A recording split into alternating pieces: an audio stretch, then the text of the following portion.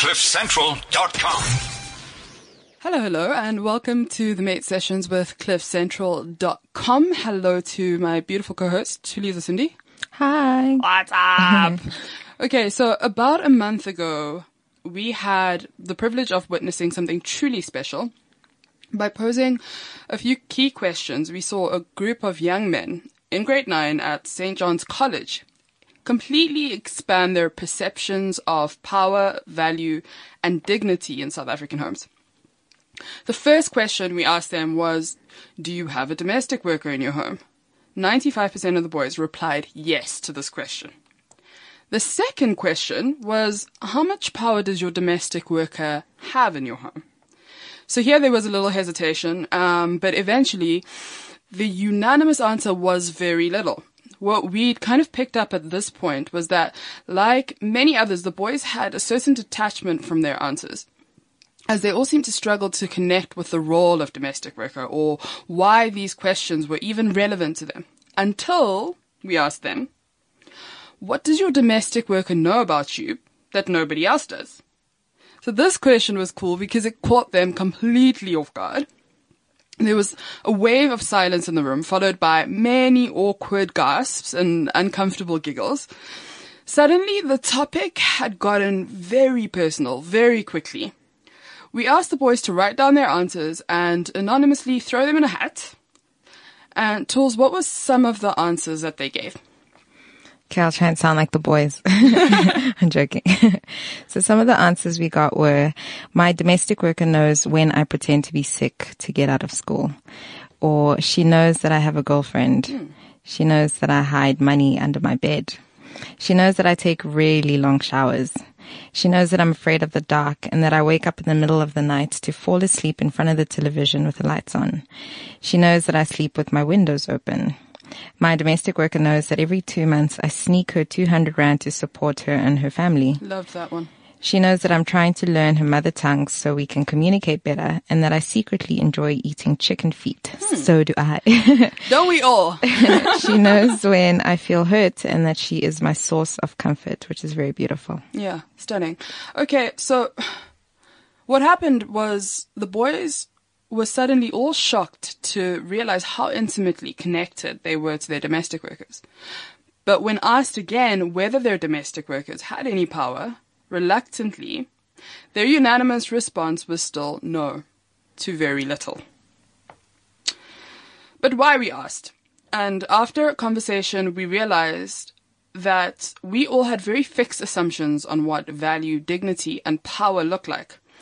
Assumptions that needed to be broken down in order to uncover the truth about domestic workers in South Africa. So that's exactly what we did. We spent hours with the boys in a facilitated discussion, looking at power, dignity, and value in this role from every angle. 2 days later, we asked them again, what is the power of domestic workers? The evolution in their answers was absolutely mind-blowing. Tools? So their answers went from, she knows how long I shower and that I wake up in the night to watch television with the lights on, to domestic workers are the best people to help South African homes to save water and electricity and to avoid a crisis that'll destroy the economy. The answers went from how she knows they sleep with the windows open to how domestic workers know our bad safety habits so well that they can help us to prevent crime in our homes. It went from how she knows that they're learning her mother tongue and that they secretly enjoy eating chicken feet to how domestic workers can help South African children to learn more of our languages and culture.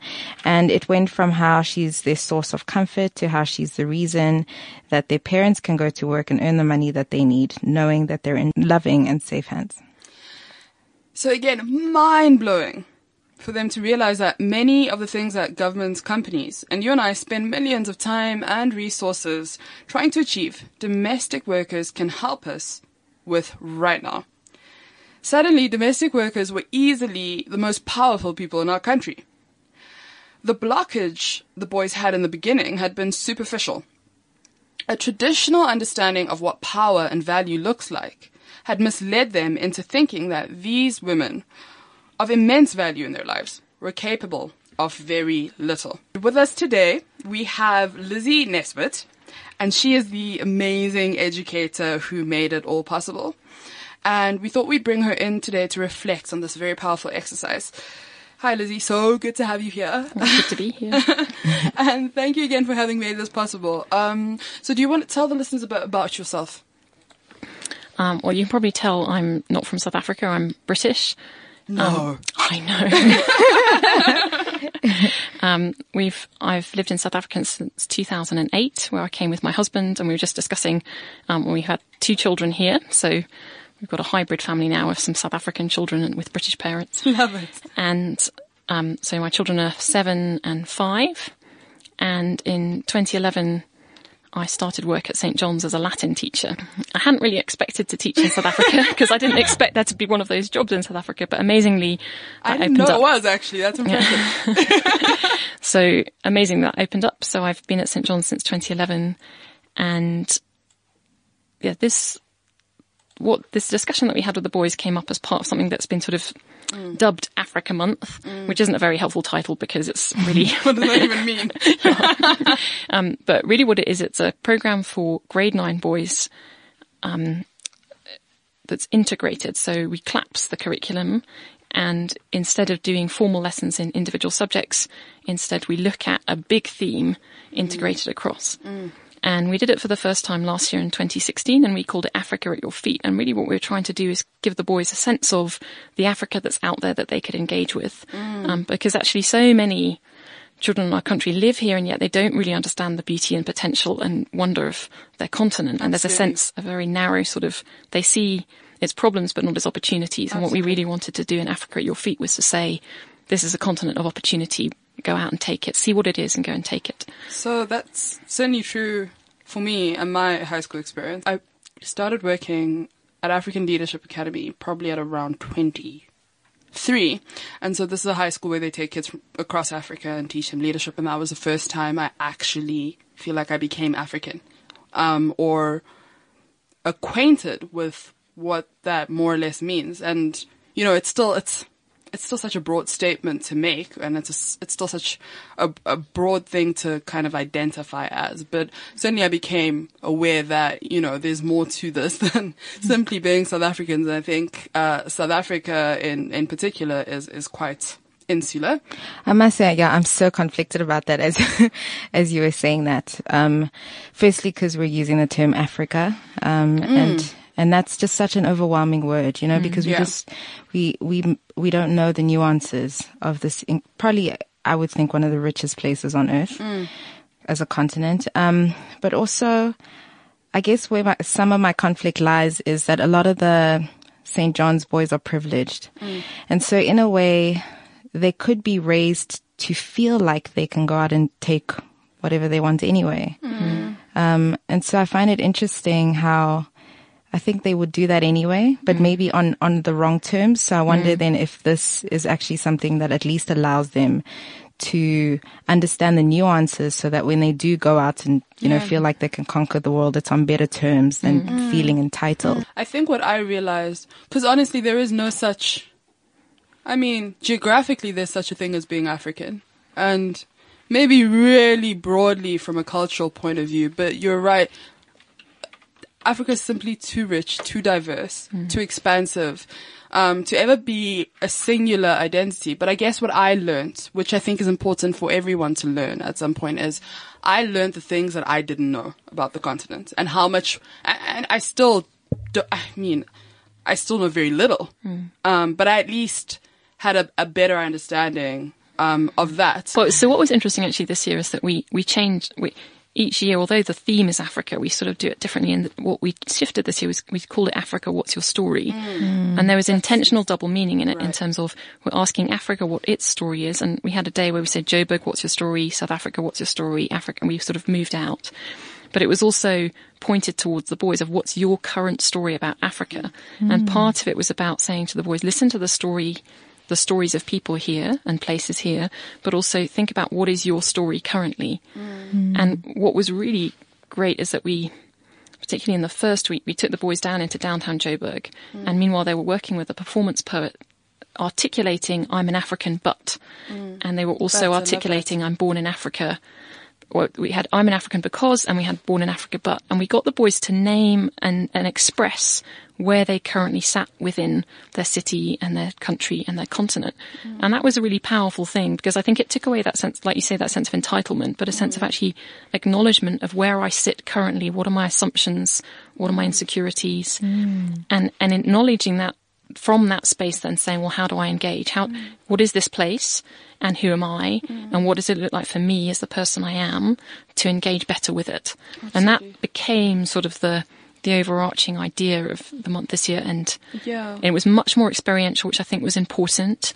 And I think, like you say, Tilly, so it shifted it from that. I think Africa at Your Feet had that tone of entitlement, whereas instead Africa, what's your story was a sense of humility, of being willing to listen and to say, I need to hear your story, I need to understand mine, and get on a journey with the two. Yeah, and I absolutely love this idea of, I think, having a role on the continent, rather than being the continent, right? Being Africa, having a role on the continent, which I think we all do. And so that's definitely what I found to be incredible about your program. So 14-year-old boys are a tough crowd, right? And they are. Tough. I don't know how you did, Lizzie. I don't know how many times we shrank. They took us out several times, but in the best ways. But also, I mean, an amazing way, isn't it? Because actually there's a sense that one level they are, as all teenagers said, there's paradox of incredible energy and development, but this incredible depth. And I think that's one of the things that came out. And you just sat there, the two things exist together wonderfully. And I think often we missed, and I think what was amazing with what came out with the boys was just this depth that you thought, really, do you think like that? Yeah. Depth and vulnerability. Yes. Which I absolutely love. So what I want to ask you first and foremost is, what made you think it was important for the grade 9 class at St. John's College to engage with the role and power of domestic workers?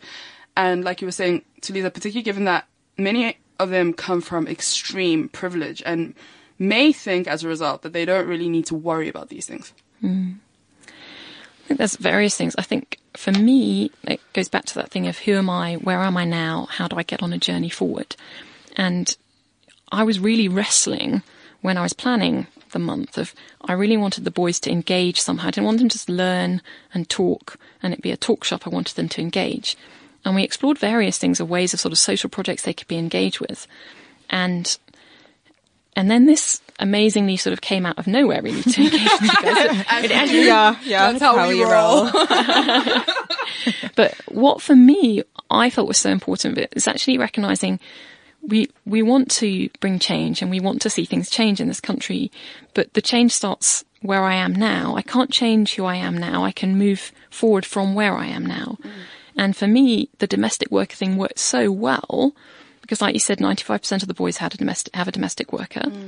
And so what we were looking at was, how do I transform that relationship? How do I actually, whether I'm in a company, whether I'm the director of a company, whether I'm a boy at school, the fundamental question facing me is, how do I transform the relationships I'm currently in where I have power to do so?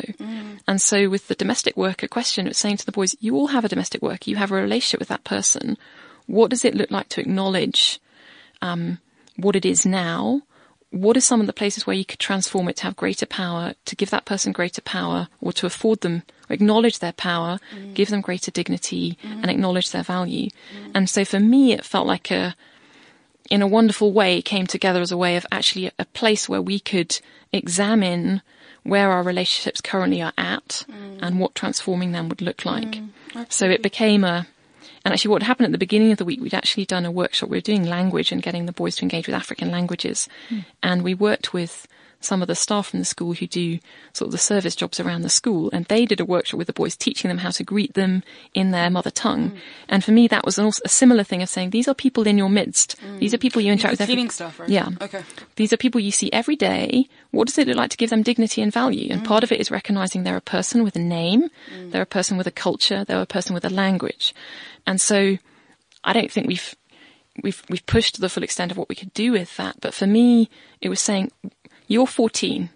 And as a 14-year-old, I want you to think about what you can transform now.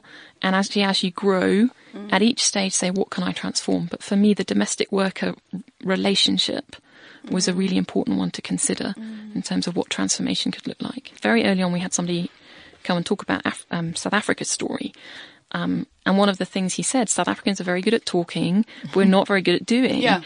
So for me, I was really glad we had that opportunity because it stopped us just talking about it, but actually saying, okay, what does it look like? Absolutely. And we teach our young people,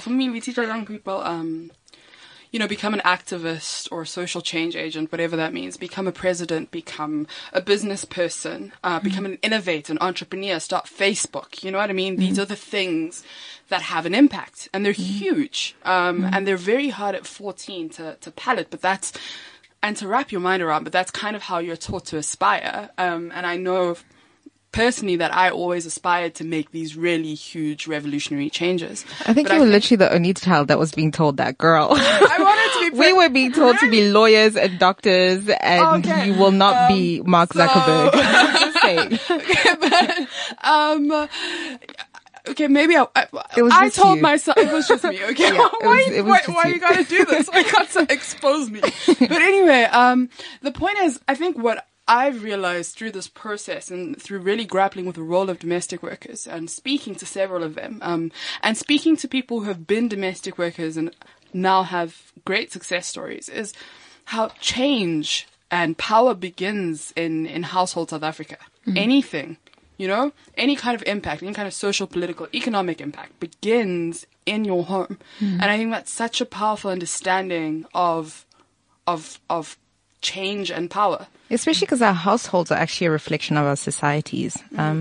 But I don't find as South Africans that we're good at talking. Really? Like we might talk a lot, but I don't know if we're good at it. Okay. You know what I mean? I think we're saying a lot of things all the time, but I don't know if we're good at it. And I wonder if sometimes our conversations doesn't lead us to healthy enough actions to execute. So how do we make our conversations healthier in order to get to actionable things? But I mentioned earlier with the poetry that the boys did. What I felt was so helpful about that is that we took off our pretenses and the boys said who they were. And we didn't, and I think so often when we talk, we're scared of our voice. We're scared that my voice maybe will offend you. I'll offend you that I'm so backward. I'll offend you that I'm not progressive enough. And so what was interesting is some of the boys came out with things that were a little bit, they said, I'm born in Africa, but I aspire to Europe. And you're thinking, oh, no, you're not meant to do that. You're not meant to do that. And then I thought, no, why am I worried about that? If you do, say it, name it. And so often I think our talking is powerless because we don't really say who we are. We don't really. And so I think what Mbali, who is the other Mbali who came and worked with us, she was so great at that, at just saying to the boys. She's a poet, right? Yeah, Mbali Vilakazi, she lives in Cape Town, but she was wonderful with the boys. And she was really great with them at saying to them, say who you are, don't pretend. Yeah. And it created this platform where they felt safe. And so when they came back from Ponty, they'd been downtown, some of them were really shocked and found it very hard going down to Hillbrow and realizing this is a world I never knew. But she created this wonderfully safe space to say this was what I experienced. Safe spaces. I know Lisa's dying to talk about safe spaces. So I'm just wondering. But I think that's why our talking's bad, because it's not safe. Yeah, so because I don't say this is who I am, I'm scared you'll judge me. Our talking doesn't move. It moves us into a theoretical place, but not a practical space. But then what I wonder is, does that safe space continue after the workshop? Because they're still confronted with their friends and their peers who they thought would judge them. And even though they were offered that safe space temporarily, once Mbali goes and there isn't a safe space anymore, do they still provide that for each other? Well, it's interesting. After we did a presentation that Tulisa and Mbali you guys came to at the end, and I had a parent come up to me afterwards to say it was really extraordinary. My boy had his it was his birthday party and he had a sleepover, and it was just very interesting hearing them talk and how their conversation had changed. That's lovely. So possibly not at school, where the fundamental structure doesn't change afterwards, but there's a sense where in their relationships at home, they have the tools, with one another they've talked in that way before, and they can bring that up again. But I also find, in my experience, And what I observed with the boys, because there were these powerful moments of vulnerability and they were really hard to crack, but when they happened, they were beautiful.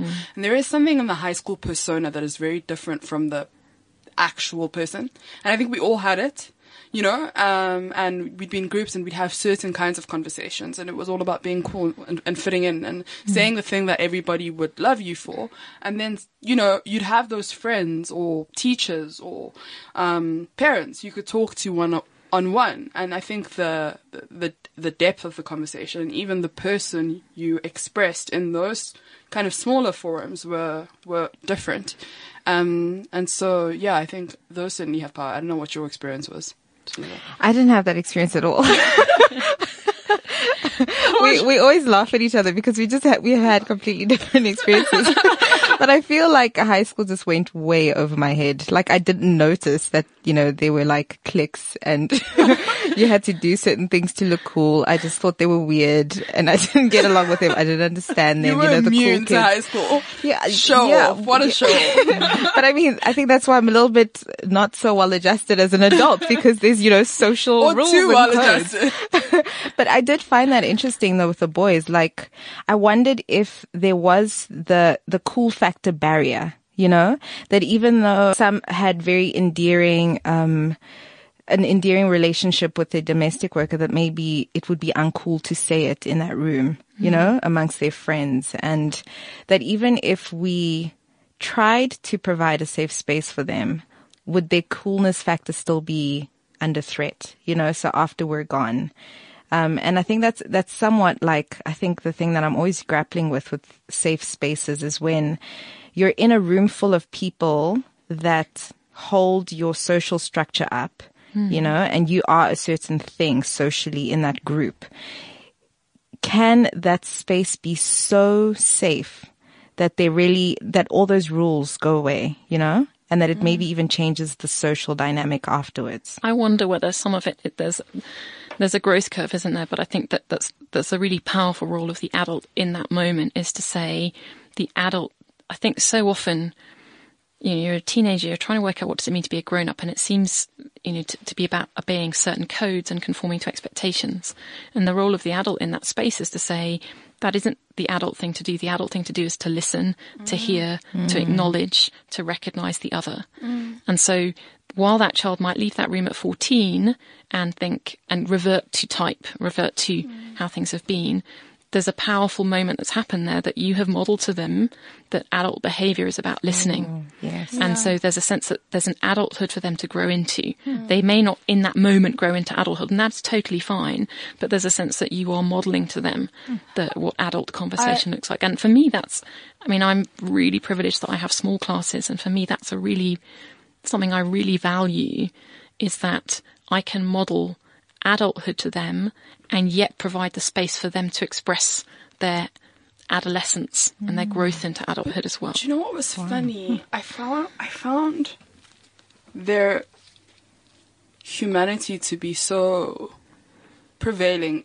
even under those circumstances, because there was a difference between the things that got laughs, right, which people said to be cool, and the things that would get a round of applause. I will never forget the answer one of the boys gave, who said he gives his domestic worker 200 rand. He sneaks his domestic worker 200 rand at the end of every month or every 2 months. And there was just this very sincere respect and round of applause that came with that answer. And so I think if you're able to persist with the things that matter, that they really do, they get through. Yeah. All of the bluster and all of the superficial stuff. But then do you think with that they could equally so try and do that in their homes? So with the existing power dynamics in their homes between their parents and their domestic worker, between themselves and their domestic worker, do you think that, you know, with things like that in time they could start to, you know, prompt certain conversations that start to engage power dynamics and, you know, the level of dignity that everyone in a house has and those kinds of things? I mean, as you said, I think part of it is just saying to people the conversation's allowed. And I think so much of what you did that was really important was to give giving the boys voice, helping them to connect with what they really think, and saying this is a legitimate conversation to have. I mean, I think, and it's a good one to have. And it was interesting. I was telling an older year group yesterday that I was coming here, and I just couldn't believe it just flowed out. As soon as it was opened as a topic we could talk about, and I think for the boys to appreciate this is something we are all thinking about, but we're not necessarily acknowledging it. You validated it in that space, and you're not in control of whether they can talk about it in another space, but you validated that it could be talked about, that they can talk about it, that they've got important things to say into it. So again, it's that sense that we're not, in the same way, I'm not responsible when they leave that room of how they behave, but I've modelled them they could behave this way. Yeah. There's a sense of, I'm not in control of what happens in the families, but I've given a model that this is a conversation that you're capable of having. And I think that's important. And I believe it did happen. I wouldn't say it happened with every family, but I think the feedback I got that it was going on, and that there were a lot of what went on. And the other wonderful thing about the integrated studies is they didn't have homework. So was that time to sit and talk and reflect and go home. And so we talked about this today. And well, it validated that. I told you about the boy who came up to me in the middle of Rosebank, and I didn't recognize him even. I felt so bad. But he was so proud to introduce me to his dad. Yeah. You know, and that was such an incredible testament for me. So I think a lot of what you were doing, you were modelling this as a conversation that as adults we're capable of having, we want to have, and we want to enable you to have. And I think that was a really important thing that went on. Yeah.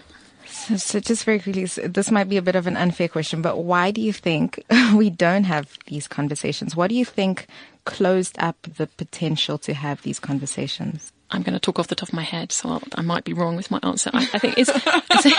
I don't think anyone would know it to start with that question. Yeah. But, I mean, I think there's some extent that there is we talked about this with the domestic work, didn't we? The sort of the shame that a domestic worker can feel with her uniform. And I think that is there an extent as the South Africans, we've not quite worked out as the employer, we justify that it's good to have domestic work. It's like I give someone a wage, but we haven't quite fully worked out, is this all a good thing? And have we had that conversation about that? Do we think that the domestic worker is, we've had this conversation a little bit of like, is this something that we're trying to transform that actually is fundamentally not a good thing? Yeah. Or is it that only certain components are bad, but not all of it bad? Exactly. Right. And so I think there is that latent fear of, if I talk about this, will I invalidate the whole system? And it's trying to say, actually, we can have this conversation. We can work out. And it was interesting, your conversation with the boys started on the back of Nigel Branken was in with us as well, and talking about the living wage. And I think what he set it up for me with that conversation was saying, if the employer remunerates fairly and enables this person to live well and their fundamental needs met, this is a good thing. And that then said, okay, right, that's the basis on which we can then have this conversation of what does power, dignity, value look like. So there's a baseline, but I sometimes wonder whether, because people worry that the baseline's shaky, they fear the conversation on top of that. Yeah. Whereas actually, I think as South Africans, it is a very different system to what's in Europe. And there may be a difference of opinion in that, but I think what Nigel did in that space was to say, under these conditions, with the employer recognizing their responsibility, it's not okay to say this person needs a job so I can pay them whatever. It's the employer's responsibility to say, it's my responsibility as the employer to pay justly and fairly so this person can live adequately. Then the system's okay. Let's talk about what those transformation look like. Whilst you're on a roll, what for you were some of the most powerful takeouts from this exercise, both for the school and for the boys themselves? I think the powerful thing for them, was to... We talked as well about the uniform, didn't we? And that, for me, was a really powerful session where the boys understood the value of their uniform to them. For them, it's a thing that they put on with pride. They feel really proud to be part of St. John's. And there's a sense they put on dignity and they put on value when they put that. And it raises that there's a type of behaviour that's expected of them that they live up to in that uniform. And what was very powerful was then that penny drop when they realised, well, what happens when you make somebody wear something that doesn't suit them and that is actually covers up their personality. And in one sense, rather than them having something that they rise up to, that actually And there was a moment with one of the boys where he talked about how he'd gone to the shops with his domestic worker in and tried on her uniform to see what it felt like. And I think that moment of empathy where the boys, suddenly the penny dropped of actually how our outer attitudes, our inner attitudes can be expressed in the outer things. And what does that look like? And it's not about changing the outer straight away in order to, pretend everything's okay, but recognizing that the symbols that we give to people that sometimes unwittingly we just don't think about what that's communicating to people. And I think, for me, I think what was really powerful was that we had that deeper conversation, so that when we had that conversation about the superficial, inverted commas, about the uniform, the boys could see really powerfully how the inner and outer need to be integrated. And you transform the inner first, but the outer is an important thing that either articulates transformation or it embeds lack of. And that was... So what I wondered the whole time, and it was so heavy, I think, on us both, was, we were very aware that there were probably kids in the group whose parents were domestic workers. And,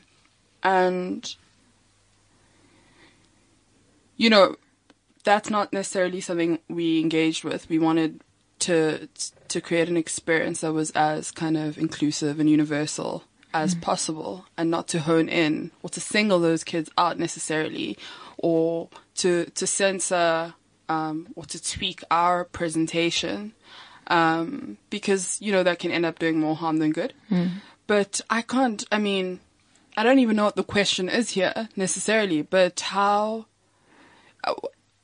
do you imagine they received the exercise, and what effect do you think it may have had on them personally, and also on them socially? I'll pull that back a step in terms of thinking about the effect on all the boys. I think a lot of it there was a transformation, I think, in their thinking in terms of beginning to understand the empowerment that they and their families are given through domestic workers. And I think that was really good for all of us to sense that. So I think that was a shift in all of the boys. And I think if for the boys there whose parents are domestic workers, I think that shift would have happened at a more profound level too, of a sense of actually my mother does something that's really powerful and significant that is enabling another family to thrive. I hope that would be as you spoke, I thought if I was in that situation, I would feel a welling pride that my mother is actually an enabler of others, that she's empowering others, and that in itself is an expression of her power.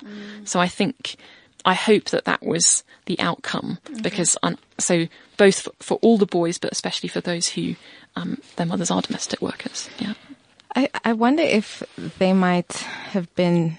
I imagine that they must have been balancing so many emotions, that on the one hand there's pride, on the other hand there could be a level of anger, because why does my powerful mother not get paid well, and why do I still have to suffer if she is as powerful as they tell me she is, on the other hand, still some latent shame, so I can only imagine what those students must have experienced. Yeah, no. And I suppose that is that.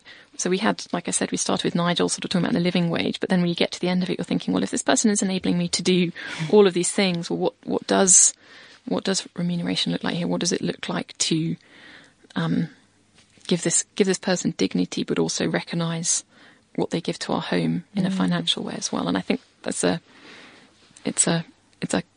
hard issue for people to wrestle with. So on the other end of the spectrum, what are some of the challenges you have in these types of conversations, with these types of programs, with the boys of extreme privilege?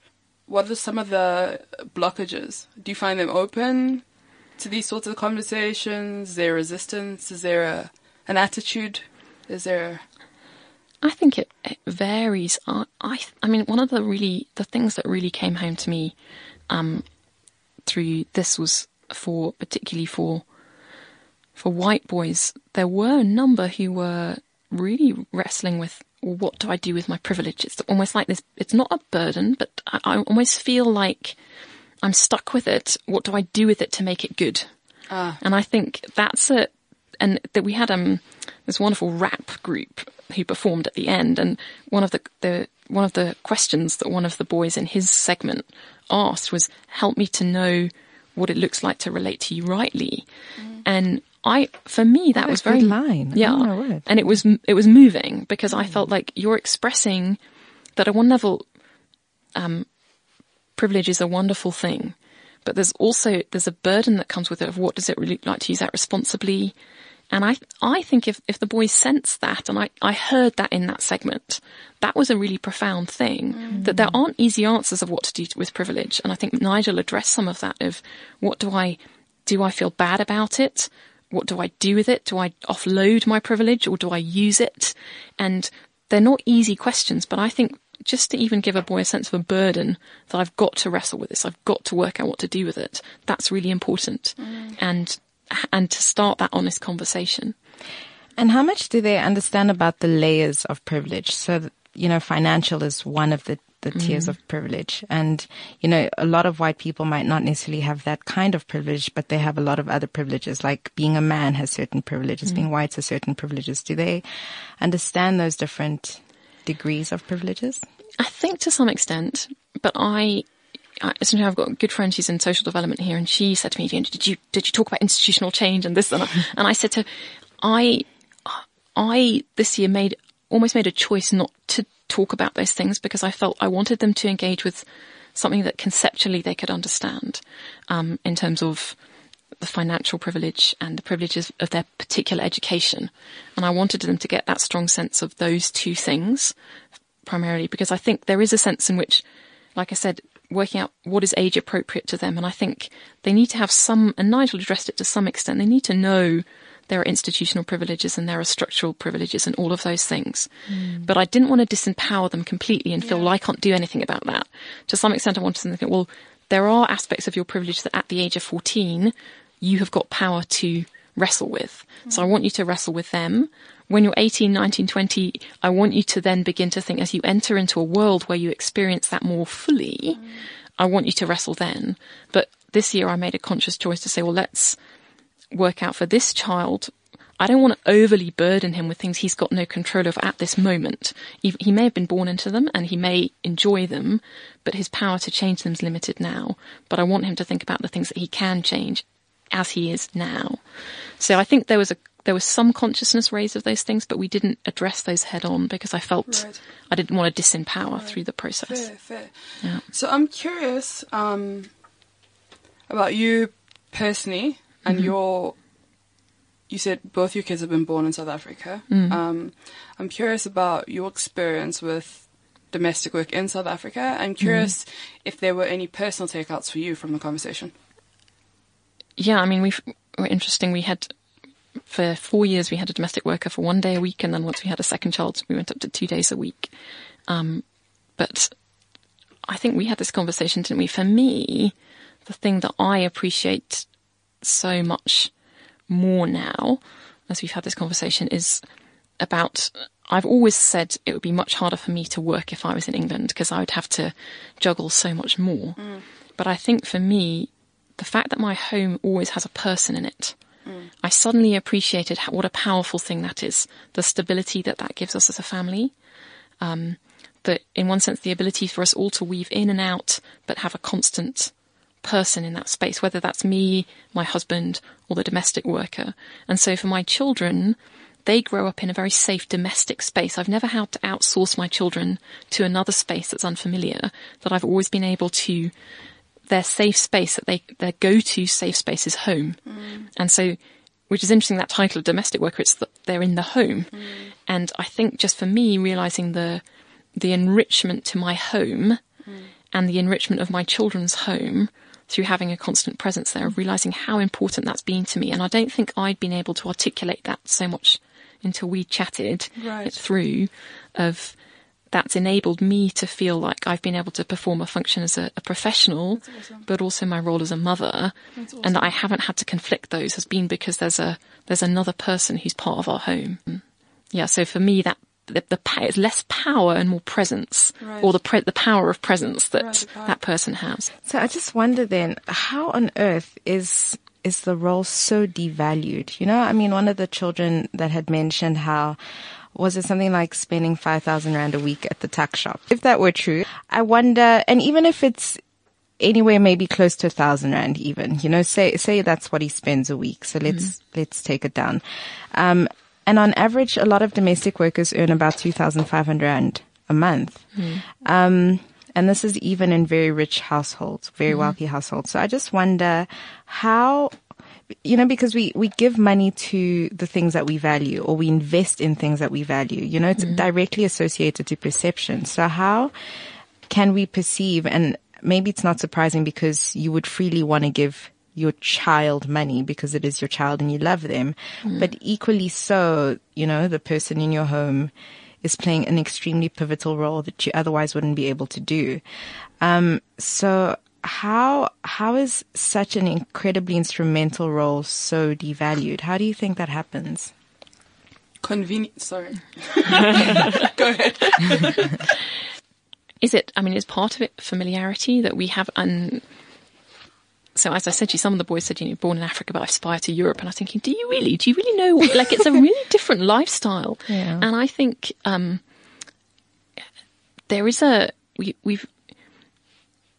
in terms of getting somebody to really feel what life would be like without that person is hard when it's been such an integral part of society, people's expectation of how their mothers functioned, how they now function. I think it's hard to get people to conceptualize what life would be without that person. I mean, for me, I can, because I'm aware of friends in the UK who work and what their expenditure in terms of being able to go back to work is, and realizing it's a huge financial dent to go back to work as a mother. Whereas here, it's not in any way at all. But I think unless you've experienced the difference, maybe it's very hard for people to understand and appreciate the worth of that. And I think, so I do think there's a familiarity, and in one sense, and like you say, in one sense our society depends on this, but we haven't really fully delved into, let's imagine a life without it, and then rebuild with it and begin to value it rightly. But it's very hard to deconstruct and then build back up again in people's mindset of how valuable something is. But certainly for me, it's the comparison that I can conceptually do of, if I were to live here, this is what I have. If I weren't to live here, this is how life would be. Because I can physically imagine both, I find it a little bit easier to value it. Whereas I think if you don't have the sort of, you have a sort of very abstract concept of European life, for instance, then it's harder to value it. This is a conversation I really hope that we can bring to people across generations. And I think in an environment like a school that is a thinking environment, you know, and that's the beauty of putting conversations in schools, is they don't deteriorate as easily because it's a thinking space. And so I guess what I would like is some feedback for you, if you have some feedback on what more we could have done, what else we can do, as well as whether you'd recommend this for schools and educational environments across South Africa. I think for me, obviously there's a curriculum at school to fulfill, but there's a conversation to be enabled. And I think what you guys were doing was part of education, which is about enabling conversations which are safe, which, like you say, it's a thinking space where in one sense it's normal to have these things, whereas there are so many parts of life that we just get on with doing stuff, whereas school is a space to think. And so for me, a huge part of education is about creating space for the conversation. So I think what you're doing is a fundamental part of education in terms of saying, let's talk about the things that are close to us, that are important to us, and let's wrestle with them deeply. Because we wrestle most deeply with the things that are most important to us, and I think this is one of them. So I'd say as an educational experience, I think it's really important because you're getting people to think about core values, about assumptions, about the way those values are worked out in practice and structures and all of those things. So you're doing a hugely critical evaluation of something, but something that truly matters. And that's great. So I think I think it's a really important conversation for South Africans to have as they wrestle with their identity as South Africans. And just to add to that, mind you, I think the fact that it does strike an emotional chord and that it is personal makes the constructs and the ideologies go further. Yeah, exactly. So what you're doing is a lot of ideological thinking, but you're talking about it in a very practical way. But you're constantly, with this issue, pushing up against ideological issues as well. And I think that's why it's such a powerful thing. I think it's a great workshop. I mean, I think probably with the boys, had we structured it sort of, I think at one level it worked because it was across days, because it gave space for stuff to sink in. But I think partly, as you know, it was sort of, we were working a bit on the hoof and this worked, so we brought you back. And it was brilliant because there was space to do that. But I think I can imagine trying to work out a time frame that gives the space for the conversation, a bit of time to settle, then a new conversation. And so I think what we really did was the value, power and dignity. And then we thought about the uniform and then we had a further conversation about that. But I think it's trying to work out the right timing progression for it. But I think it's 2 brilliant half days of conversation that you either work out, do you do it as a whole or do you split it across days? But I think it's a really important conversation to have, and that people are having internally, but they're not giving voice to. And that's what I think was so good about it. So astute. That's so astute. I can't tell you how astute that is, because it feels like when we started the show and we started to give people a safe space to have this conversation about what happens in their homes, their relationship with their domestic workers. They don't stop. Yeah. It feels like they've been bursting with all these confessions and these questions and these dilemmas. And really, this has turned out to be an incredibly therapeutic space for them. So what you're saying is absolutely, absolutely right. Thank you so much, Lizzie. Pleasure. Shucks. To be with you. I mean, I'm so sad for St. John's and for South Africa, quite frankly, to lose you. You've been such an asset to this process, and you've really helped us to kind of cement and to make sense of the impact that this conversation can really, really have.